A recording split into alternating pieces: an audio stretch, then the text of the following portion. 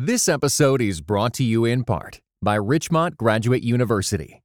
The field of mental health counseling is growing rapidly.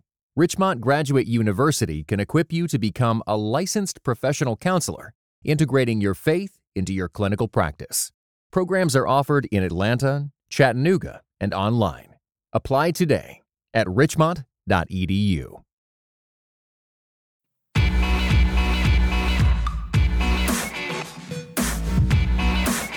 You're listening to Quick to Listen. Each week we go beyond hashtags and hot takes to discuss a major cultural event. I'm Morgan Lee, and I'm an associate digital media producer at Christianity Today, and I'm here with our editor-in-chief, Mark Alley. Hey, Morgan. Mark, it's snowing outside. Yes, I was just out there. I took my midday walk. It was very brisk. The walk was brisk. The weather was brisk. Meanwhile, my bike is getting all rusted. Rusted, yep. Okay, No. I know. Wait, who is that voice? Who is joining us today? Oh, that voice, that moan. Well, that's your guess. Yeah, that sympathetic voice is Gerald McDermott. He is the Anglican professor of divinity at Beeson Divinity School. He teaches in the areas of history and doctrine. He's the author and co-author of many books, including A Trinitarian Theology of Religions with Harold Edlund, Israel Matters, which just came out in May, and a book that has some very practical consequences for lots of people called Famous Stutterers, Moses to Marilyn Monroe. So we welcome you, Gerald. Thank you, Mark and Morgan. Jerry, I'm so glad you're with us. I have a question about this last book that you read. How did you find the people to profile? Well, I had been keeping a list for many years of famous stutterers because I was a terrible stutterer. And I'm still a stutterer, but not so terrible. You know, it helps a stutterer to know that there are other famous people who somehow made it through and actually accomplished things in life. And about 5 years ago, one of my sons said, Dad, why don't you go ahead and write that book? And I took apart some time, and it was the funnest book I've ever written. Did you, by any chance, or are you a baseball fan? Oh, that's my number one sport. So did you follow the George Springer story this year? A little bit. I heard about him, yes, and I was very interested, and I wish he could get a copy of my book to give himself some help, because most people don't know about the stuttering program I went through, which I think is the best in the world, and that literally changes lives. Just for people who didn't follow the Houston Astros, who won the World Series, their story, one of their star outfielders has suffered from a stutter at various points in his life and has decided that he is going to be that person who is going to do that even if he's afraid of that or not. He ended up winning MVP for the World Series this year, and he's done a lot of different interviews. One thing that he did this year that was really cool is during the All-Star game, he actually wore a mic, which is pretty brave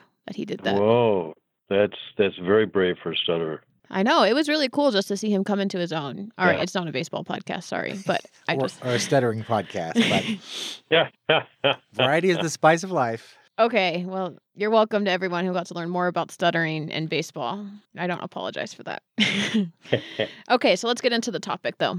Last week, President Trump announced that the United States would be moving its embassy from Tel Aviv to Jerusalem. While some American evangelical leaders have praised the move, response from the governments of Israel's neighbors, as well as many Middle Eastern Christians, has been critical. The leader of Egypt's Coptic Church, Pope Tawadros II, quashed an upcoming meeting with Vice President Pence over the move. As CT Middle Eastern correspondent and former Quick to Listen guest Jason Casper reported last week, Israel occupied Arab East Jerusalem in 1967 and passed a law in 1980 declaring the city its eternal, united, and undivided capital. But the United Nations declared the act null and void by a unanimous resolution in which the United States abstained. Palestine also desires Jerusalem as the capital of a future state. So American policy has been to leave the thorny issue for negotiation between the two sides, based on the 1967 border.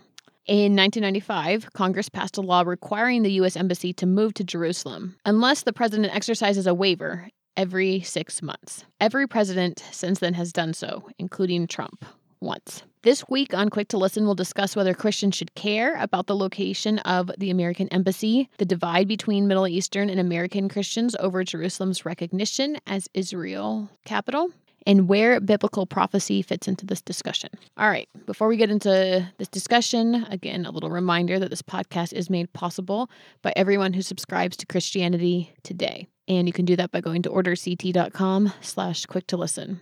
So Mark and I were chatting a little bit before this about the fact that we have an article in our December issue about the Holy Spirit, which is not always a topic, or not always a part of the Trinity, I guess I should say, that we spend that much attention on. That's true, and it has to do with Christmas as well, and it's called A Pentecostal Christmas by John Whitblade. And, when I first read it as it came through in the galleys, I thought, well, this is good, solid. It'll be appreciated by the people who like theology. But it really took off when it went online, and people have really appreciated it deeply. And so we've basically said, we put him in our kind of mental Rolodex that we need to have him write for us again. He did such a good job. Absolutely. And I always think it's really wonderful to just work at a place where I do get to read Christmas articles where I know we've tried to go an extra effort to really find a different angle in those. And since the Holy Spirit, I do feel like, at least in the traditions I'm a part of, generally will get talked about around Pentecost, or maybe when we're talking about Jesus' baptism, or I don't know,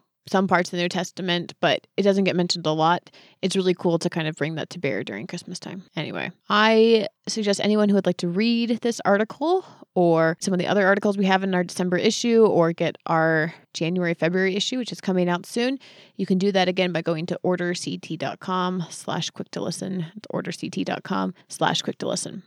All right, Mark, let's give our gut checks for this news that has just come out. Well, when it first came out, I think I've said I'm not a political animal, nor am I a foreign policy animal, meaning I don't often understand all the nuances that are going on when things like this happen. I can just say it made me feel uncomfortable for whether that feeling discomfort was rational or not, I have no idea. But generally when President Trump does something, it makes me feel uncomfortable because I feel like it's going to be pushing somebody's buttons needlessly. So it's a very irrational reaction. I don't have reasons for why I felt that way, but was my gut reaction. So I would say that I'm totally with you. When it comes to Israel and Palestine, I generally feel like I just don't have enough information. I don't know if more information would somehow make the whole thing easier or whatever, but I that's what I generally think that I suffer from. I would say that my biggest reaction, though, was just kind of confusion, I guess, because there were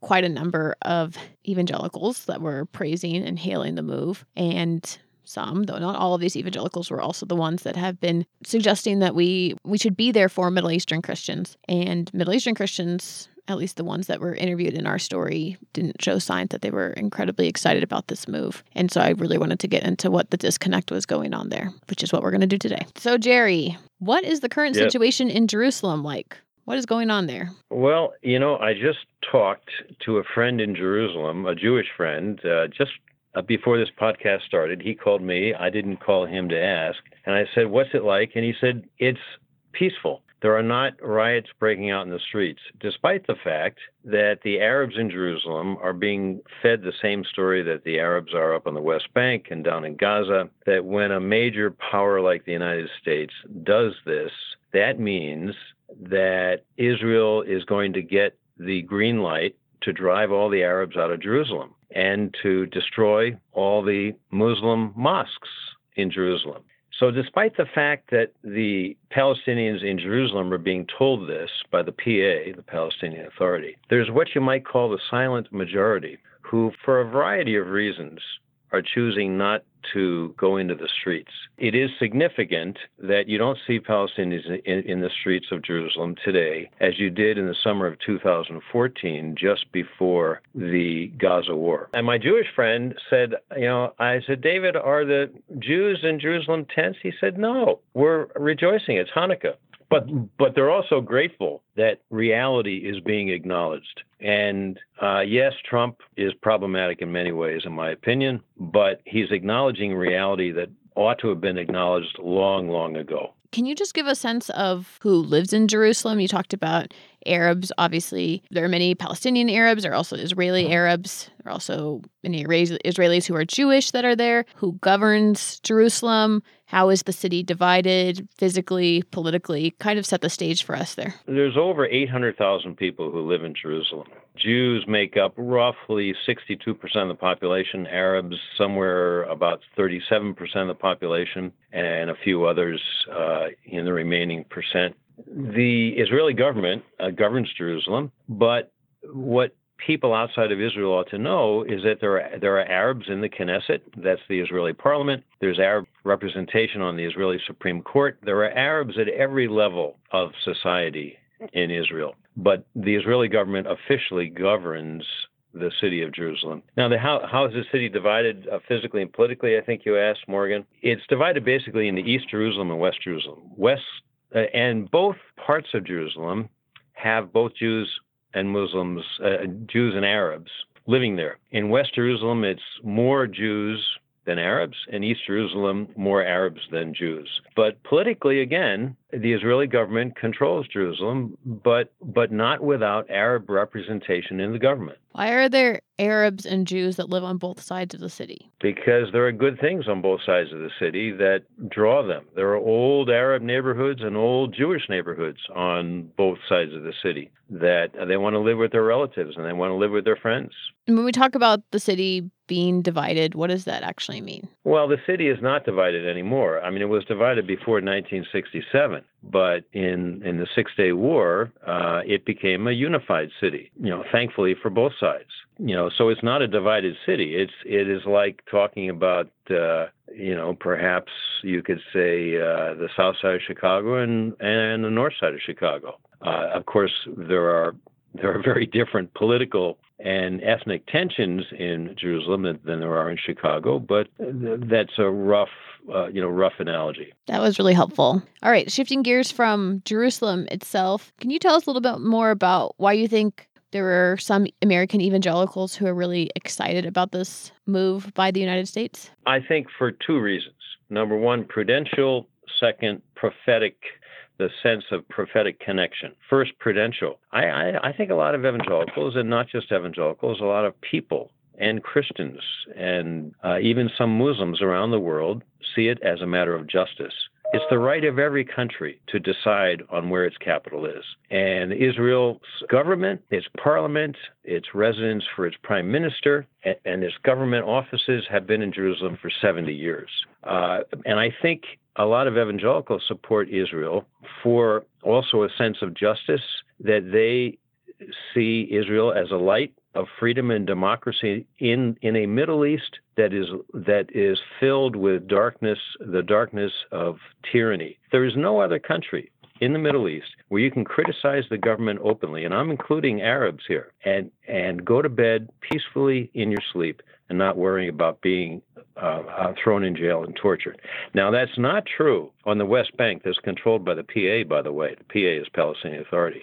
If you criticize the Palestinian Authority, or down in Gaza that Hamas controls, if you criticize Hamas or the Palestinian Authority in these two areas that are controlled by Palestinian governments, by the way, you cannot go to bed peacefully at night. You will live in terror that you and your family will be tortured and imprisoned and maybe even killed just for criticizing the government. But in Israel proper, there are 2 million Arab citizens of Israel, and they regularly, the Arab members of the Knesset regularly, openly, by voice and also in writing, criticize the government severely, and they go to sleep at night peacefully, knowing that they will not be attacked. So no other country in the Middle East, in every other country of the Middle East, including Egypt, free speech and the right of assembly are criminalized, but not in Israel.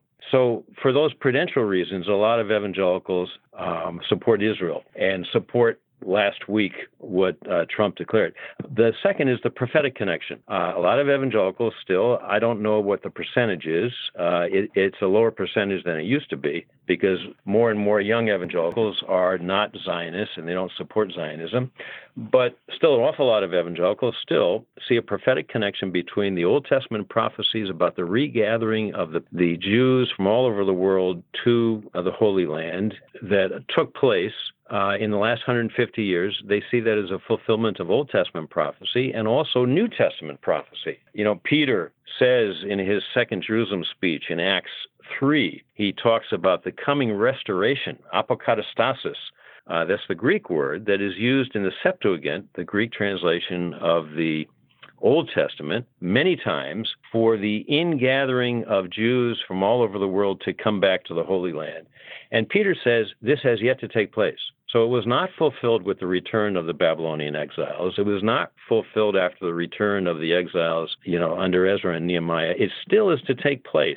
And there's also an intriguing prophecy of Jesus where Jesus says in Luke 21 that Jerusalem will be trampled upon by the Gentiles until the times of the Gentiles are fulfilled. Well, starting in 1967, Jerusalem was no longer trampled upon by the Gentiles. So many evangelicals see this post-1967 period as perhaps a sign that the times of the times of the Gentiles are coming to a close. That's another reason why they think there's a prophetic connection between the Bible and Jerusalem today. This episode is brought to you in part by Thomas Nelson, publisher of 9 Lives and Counting, A Bounty Hunter's Journey to Faith, Hope, and Redemption, written by Dwayne Dog the Bounty Hunter Chapman. 9 Lives and Counting not only offers a fresh perspective on well-known life events, but also ventures into behind-the-scenes territory and backstories never shared publicly. 9 Lives and Counting is available everywhere audiobooks are sold. Visit thomasnelson.com/audio to learn more. So why do, because we also are well aware that there's a bunch of people over there, including Christians and Christians here, who say this was a terrible move by the United States government. Why do they believe that? Why are they frustrated about that? Yeah, there's a number of reasons why they are frustrated. Particularly Palestinian Christians. Number one, they are rightly afraid that whatever the United States does will be used against them by their Muslim cousins. Palestinian Christians and Christians all over the Middle East are viewed by their neighbors often as a fifth column, as subversives from within, because they're Christians and the United States is considered a Christian country, and anything the United States does that Palestinian leadership does not like must be supported by the Palestinian Christians. They're obviously connected because these Palestinian Christians are evangelicals after all. And the evangelicals in the United States all support Israel blindly. And so it puts the Palestinian Christians under threat by their own neighbors. Second, the Palestinian Christians want a Palestinian state. They are tired of the wall. They're tired of the restrictions on their travel into Judea and Galilee. They feel humiliated by the searches they have to go through when they cross over into Israel proper. Third, they too hear the Palestinian narrative that the Jews stole their land, that modern Israel has no connection whatsoever to ancient biblical Israel, that the Temple Mount never was the location of the temple, and these recent statements by the PA leadership I was telling you about a few minutes ago, that the United States is giving Israel the authority to drive all Arabs out of Jerusalem. And then the fourth thing I want to tell you about, and this involves Christianity Today. And I think, Mark, yes, I know you were the editor back in 2009, and if this is a bad thing, I want to take no credit for it. Okay. Well, no, it's a good thing. Okay, it was all my responsibility then. My son, Ross, who's a professional photographer, and I walked across Galilee in 2009, October 2009, and we did a photo essay on our walk across Galilee in search of what people in Galilee today, the land of Jesus, think of Jesus. I put on my reporter's hat, and I took out my yellow legal pad and a pen, and Ross and I walked up and down Galilee in the footsteps of Jesus, and we stayed at night with Jews and with Arabs. And we wanted to talk to religious Jews, to secular Jews, to Messianic Jews, to Arab Christians and Arab Muslims. And of all of them, and we got to talk to all of them on the ground as we walked, and of everyone we asked, what do you think of Jesus? I'm not here to tell you what I think about Jesus. I want to hear what you think about Jesus. And everybody wanted to talk about Jesus. They were thrilled to be asked, especially by someone who is writing an article in an American magazine. But there was one thing that happened time and time again, is when we talked to Arab Christians. They would pull me aside and they would whisper, and they would look to their left and to the right to make sure no one else was listening. And they would all say, don't use my name. And they all said the same thing. You probably think that our big enemy is the Israeli government. It's not. That's what the media will tell you, and that's what our leaders have to say, because if they don't say that, then we will really get into big trouble. But what they don't dare to say is that our number one enemy is not the Israeli government. It's our Muslim cousins. They are killing us, and they are humiliating us. Our wives can't even walk down the street with their heads uncovered without being called whores. Our sons cannot walk down the street with a cross around their neck without being threatened, their lives being threatened. That's what I heard over and over and over again. And that's something that I think your audience needs to know. The other thing I would add here is just that you've used the word frustrated about the border crossings and the searches and the humiliation. I would just add, whenever I have a conversation with a Palestinian Arab, the tone of their resentment against Israel is quite profound and quite deep and quite bitter. So it's not just it's not just the word frustration as we understand it or humiliation, but there's a deep, abiding anger there. And I'm not in a position to say how just it is or how unjust it is, but it is there, and it's a reality we have to take into account. Jerry, you had mentioned when you were speaking a little bit earlier all the different religious and political factions that exist among Israelis. Why don't you first break it down in the Christian community? First, what is the Christian community made up of in Israel? What different types of Christians? Well, the Christian community is quite diverse. You have Catholics, you've got Arab Orthodox, mostly Greek Orthodox. You've got Messianic Jews.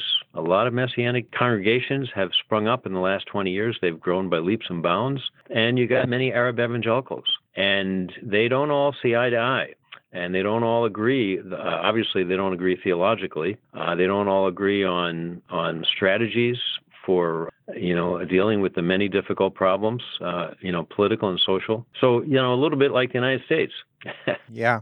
And then how about among the Israelis? Who are the leading religious and political forces? There are the Israeli Arabs who are very grateful to live in Israel. They know it's the only place in the Middle East they can live in religious freedom, particularly if they're a different kind of Muslim, particularly if they're Christians. What you don't see are Israeli Palestinians wanting to move to some other part of the Middle East. They know their living standards are higher in Israel than anywhere else in the Middle East. Now, for instance, you've got your Aramean community. Now, they aren't Arabs per se, but most people outside of Israel would call them Palestinians. Shadi Khalul is a leader, and I have an excerpt from him in Israel Matters. He writes a whole chapter in the book, The New Christian Zionism. And this is the community that still speaks Aramaic. They love being in Israel. Shadi Khalul is very, very grateful. Now, that doesn't mean that he's uncritical toward the Israeli government. Yes, the Israeli government has broken some promises to the Aramean community, but he basically loves living in Israel. He says, here I can raise my children as Christians in freedom. Here I can worship the Trinitarian God in freedom. I don't have to be afraid. He ran for a seat in the Knesset. He lost, but he had the freedom to run. He said, my children, my family have access to world-class medicine, healthcare, and world-class education. So what we don't realize is that there's a silent majority of many, many Palestinians. Now, those who live in Israel particularly, who live in Israel proper, these 2 million, who aren't so bitter, but they're grateful to be in the Israeli government, and they don't want to live under the PA. They're terrified of living under the Palestinian Authority, which controls the vast majority of the West Bank. And they would never, ever, ever want to go to Gaza and live under Hamas, which is an absolutely totalitarian government. And the PA is corrupt and not much better. And as I told you, there's no freedom of speech on the West Bank. From what you're saying, then we can infer, though, that there are some Israeli Arabs who are a little more vocal about their disagreement with Israel and their frustration. Oh, of course there are. The only safe thing you can do, really, really safely, is to criticize the Israeli government. When you say you like the Israeli government and you're an Arab, that's when you run into trouble from your fellow Arabs, and particularly Muslims. So we never hear about that because it doesn't make news. It's not spectacular. All we read about are the violent demonstrations, which, by the way, are usually stage managed, and these young men are often paid to do all these demonstrations. And then on the Jewish Israeli side, what would be the main factions that government leaders are always trying to balance their interests? Well, you have so many different factions. You have the far right, the ultra-Orthodox, the Haredi, faction, the men who wear the beards and dress all in black. And then you've got the modern Orthodox who are not dressed like that. They are dressed like most Americans dress. Now, they're still Orthodox, but they're not ultra-Orthodox. But they're Torah observant. Torah is the first 5 books of the Bible. They follow Mosaic law. Then you have many, many Jews. Well, you have so-called secular Jews. Now, you'll often hear the vast majority of Israelis are secular Jews.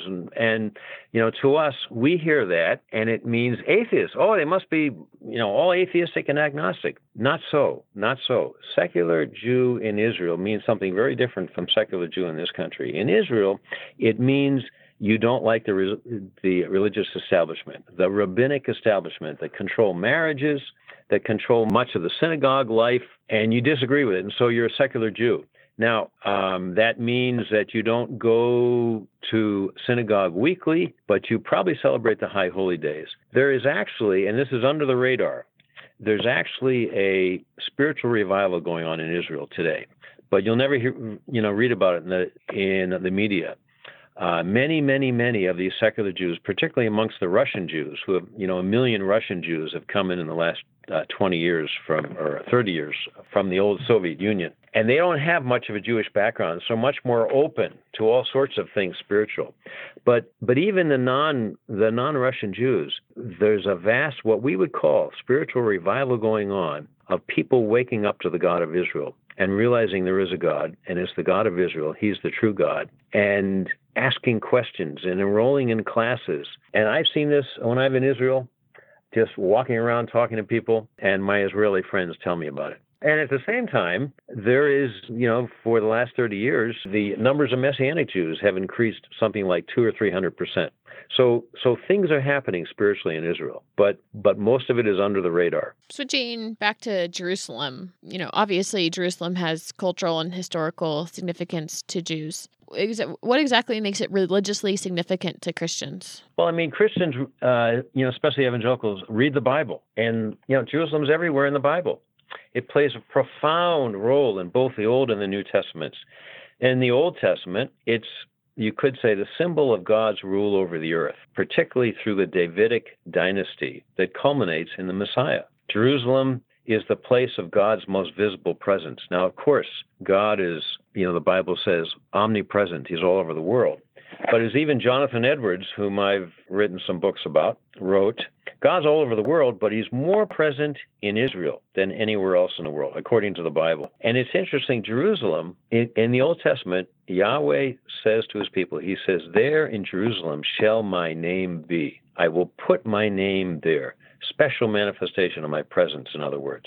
Jerusalem is often used in the Bible, particularly the Psalms, and Zion is a synonym for it, to stand for Israel as a whole. So when blessings and curses come on Jerusalem, they are taken to be actually coming on the nation as a whole. So the destruction by the Babylonians of Jerusalem in 586 BC is a judgment on all of Israel. And in the New Testament, Jerusalem is the place of pilgrimage by Jesus, his family, Mary and Joseph, several times a year, as it is mandated for all Jewish men, 3 times a year, the Jewish feast.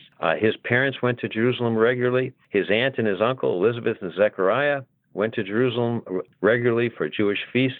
Jerusalem is the site of Jesus' death, Jesus' resurrection, Jesus' ascension, and his giving of the Spirit to the church at Pentecost. Jerusalem is, we Christians, we evangelicals, typically have from Sunday school and even from a lot of scholarly literature, have this view of Israel as having totally rejected Jesus. And that's why Jesus predicted the destruction of Jerusalem in 70 AD. Well, most of that is right, but not the word totally. A lot of us don't realize that in Acts 21, it's James and the elders of the church in Jerusalem, and they're all Jews, said to Paul, there are myriades who believe in Jesus as Messiah of the people here in Jerusalem. They're all Jews. Now, 1 myriad is 10,000. Myriades means tens of thousands. So a minimum of 20,000 Jews in Jerusalem were believing in Jesus, the Messiah. Now, that's maybe a decade or two after the resurrection of Jesus. And speaking of Jesus, Jesus predicted in Luke 13 and elsewhere in the Gospels that one day the people of Jerusalem will welcome him. And he suggests, Acts 1 suggests that when he returns, he will return to Jerusalem, the Mount of Olives, and the book of Revelation. Jerusalem is prominent in the book of Revelation, talking about the new earth. That Jerusalem seems to be, according to not only Isaiah, but also the book of Revelation, the center of the new earth. We see that in Revelation 21. In Revelation 11, Jerusalem's called the Holy City. In Revelation 20, it's called the Beloved City. In Revelation 14, the Lamb, Jesus, is going to stand with the 144,000 where? On Mount Zion. And Gog and Magog, sometime in the future, whatever that means, are going to surround Jerusalem. And we read about that in Revelation 20. So Jesus suggests that Jerusalem has great importance not just in his day, but in future days. The thing that's hard for us Americans to grasp, who don't have the same connection often to a piece of geography like people in the Middle East do. It's just hard for us. We just tend to relativize places. Well, if Jerusalem's causing such a problem, why don't you just call something else a capital? Or if you're really having problems in this country, why don't you just move to another country? What's the big deal? But in biblical thinking, certainly in Middle Eastern thinking to this day, one's geography is very much a part of one's identity. Those two things cannot and just will not be separated by a simple political act. And it's one of the reasons so many of the problems there are so intractable, certainly from our perspective. And I would just affirm, this is purely subjective, but when you say that God is especially present in Jerusalem, when I've visited there 3 times now, that's my subjective existential experience when I'm there. I've had the same sense. I grew up spiritually. Well, I grew up as a Catholic, but then became an evangelical, during and after college. And I was trained as an evangelical that all this business about holy places is just superstition, until I started to see all sorts of things about holy places in the Bible. And then climbing Mount Sinai before dawn, I sensed something profound. And going to Israel and Jerusalem, I sensed something profound. And I would say this is a biblical concept that we evangelicals who tend toward a sort of Gnostic-like dissociation from matter and place are not really understanding the minds of the biblical authors, for whom there are indeed holy places, and Jerusalem is the holiest place on earth. I'm glad that you guys are bringing up this stuff about places, because as we noted earlier in the intro, Palestine also desires Jerusalem as the capital of their future state. Can you explain a little bit about where that came from and why historically that's important to them as well? There's a difference here between the Muslims and the Christians. The Muslims, and of course the majority of Palestinians are Muslims, vast majority. The Muslims say that Jerusalem is their third holiest spot on earth. First is Mecca, second Medina, and third is Jerusalem, because in Surah 17, in the Quran, it talks about Muhammad's famous night journey. And according to Muslim legend, this took place one night when Muhammad was in prayer and he was lifted up by God. Evangelicals are familiar with translated in the Spirit, to Jerusalem. From Mecca to Jerusalem in this night, he was set down, his feet set down on what is now the Dome of the Rock in Jerusalem. And then he went up to paradise and talked with God, and talked God down to 5 times a prayer a day, from many more times a prayer a day, and heard many other things that cannot be uttered, that he could not utter. Reminiscent of Paul in 2 Corinthians 12, and came back down to the Dome of the Rock in Jerusalem, and then back to Mecca, all in the same night. This was his famous night journey. And so it's for this reason that they say that Jerusalem and the Dome of the Rock is the third holiest site in the Muslim world. Now, historians have challenged that, because the word Jerusalem is not mentioned at all in the Quran, and certainly not in the story of the night journey. So some critical historians say that this legend and this association with Jerusalem was a later Muslim tradition that was not original to the Quran, but was sort of attached to the Quran. But anyway, that's now Muslim tradition that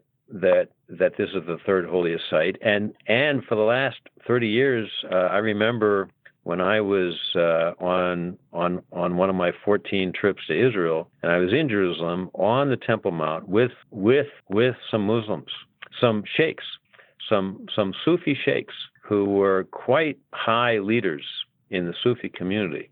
And it was proved to them by the Jews in our little group with them that the Temple Mount does indeed go back to ancient Israel. And this was indeed the site of Herod's temple. I'll never forget this Sufi sheikh said, "We have been wrong because we've been telling our people that the Jewish temple was never here.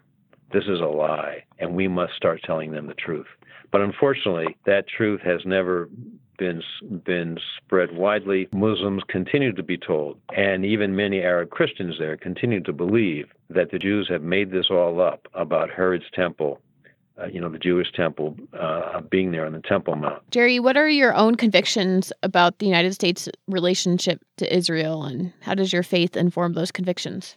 I do believe that, and what really woke me up was about 20 years ago, rereading Romans 11:28 and 29, where Paul says that the non-Messianic Jews, the Jews who had failed to accept Jesus, and Paul's writing this, in Romans, probably toward the end of his career, and he's saying these non-Messianic Jews are still beloved to God. They're enemies of the gospel, but they're still beloved to God, and their gifts and calling, and the two gifts of the covenant, were sons and land, are irrevocable, he said, cannot be revoked.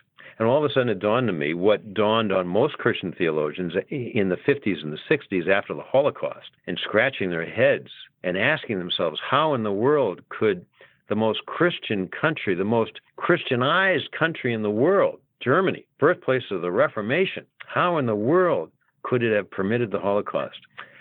And so many Christian scholars went back to Romans 9 through 11 and realized that they had been misreading, and they hadn't noticed Romans 11:28 and 29, where Paul says of the non-Messianic Jews that they're still beloved by God. In other words, God's covenant with Israel did not stop in 33 AD and get transferred to the mostly Gentile church. His covenant with the Jews is ongoing. And so, Morgan, I came to the realization that the present state of Israel, with all of its imperfections, and hey, no state is perfect. Last I looked, the American state was pretty imperfect. That the Jewish state is what protects the covenanted people.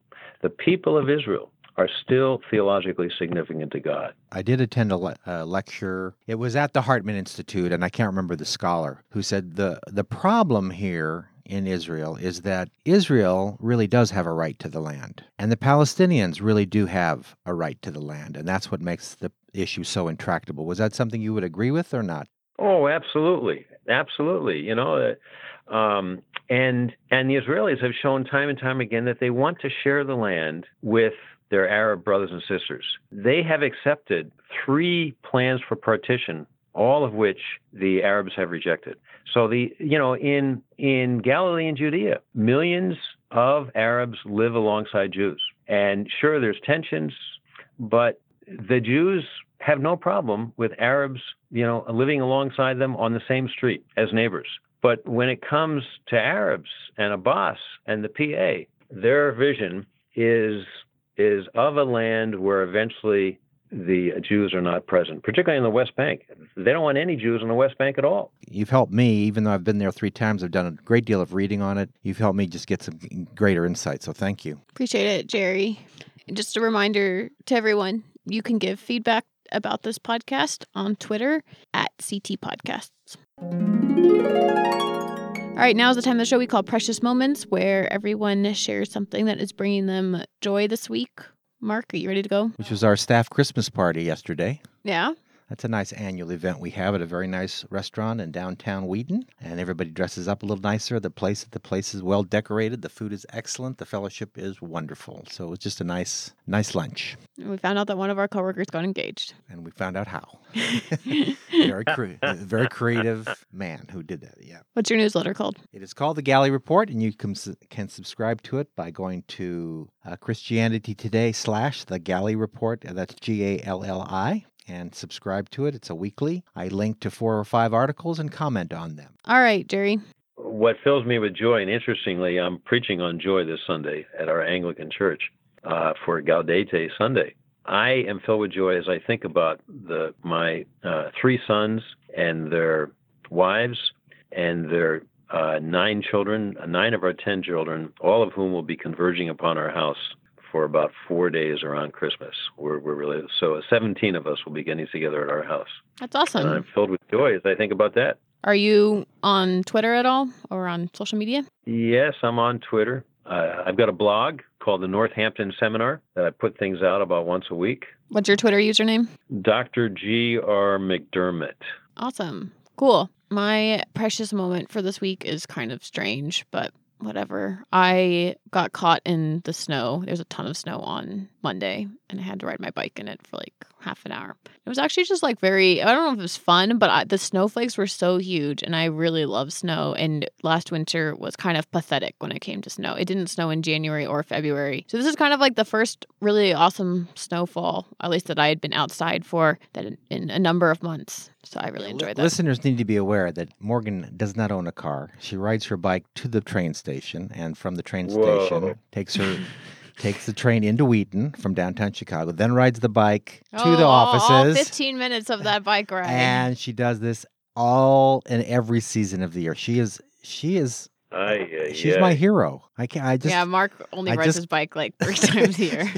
She is the Wonder Woman. Yeah, she's a Wonder Woman. I'm just so impressed with her. But if you don't own a car, I'm just saying, also my life would be so much more miserable if I owned a car. Yeah. But I think people look at me and they feel sad, and I look at them and feel sad. You know, when you're I don't feel sad. I just am impressed. Well, thank you. All right, guys, that's my claim to fame. Biking at CT. In the winter. That's the part. It's mostly the wind. The wind is really the evil thing. Yes.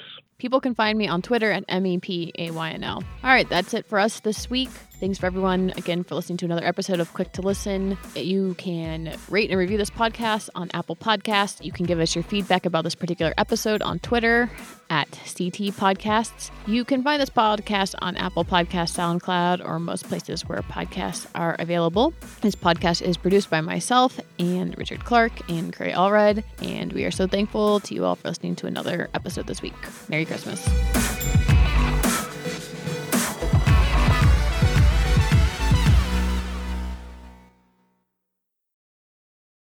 This episode was brought to you in part by United We Pray. United We Pray is a podcast devoted to praying and thinking about racial strife, especially between Christians. Come join us in praying for the unity of God's people.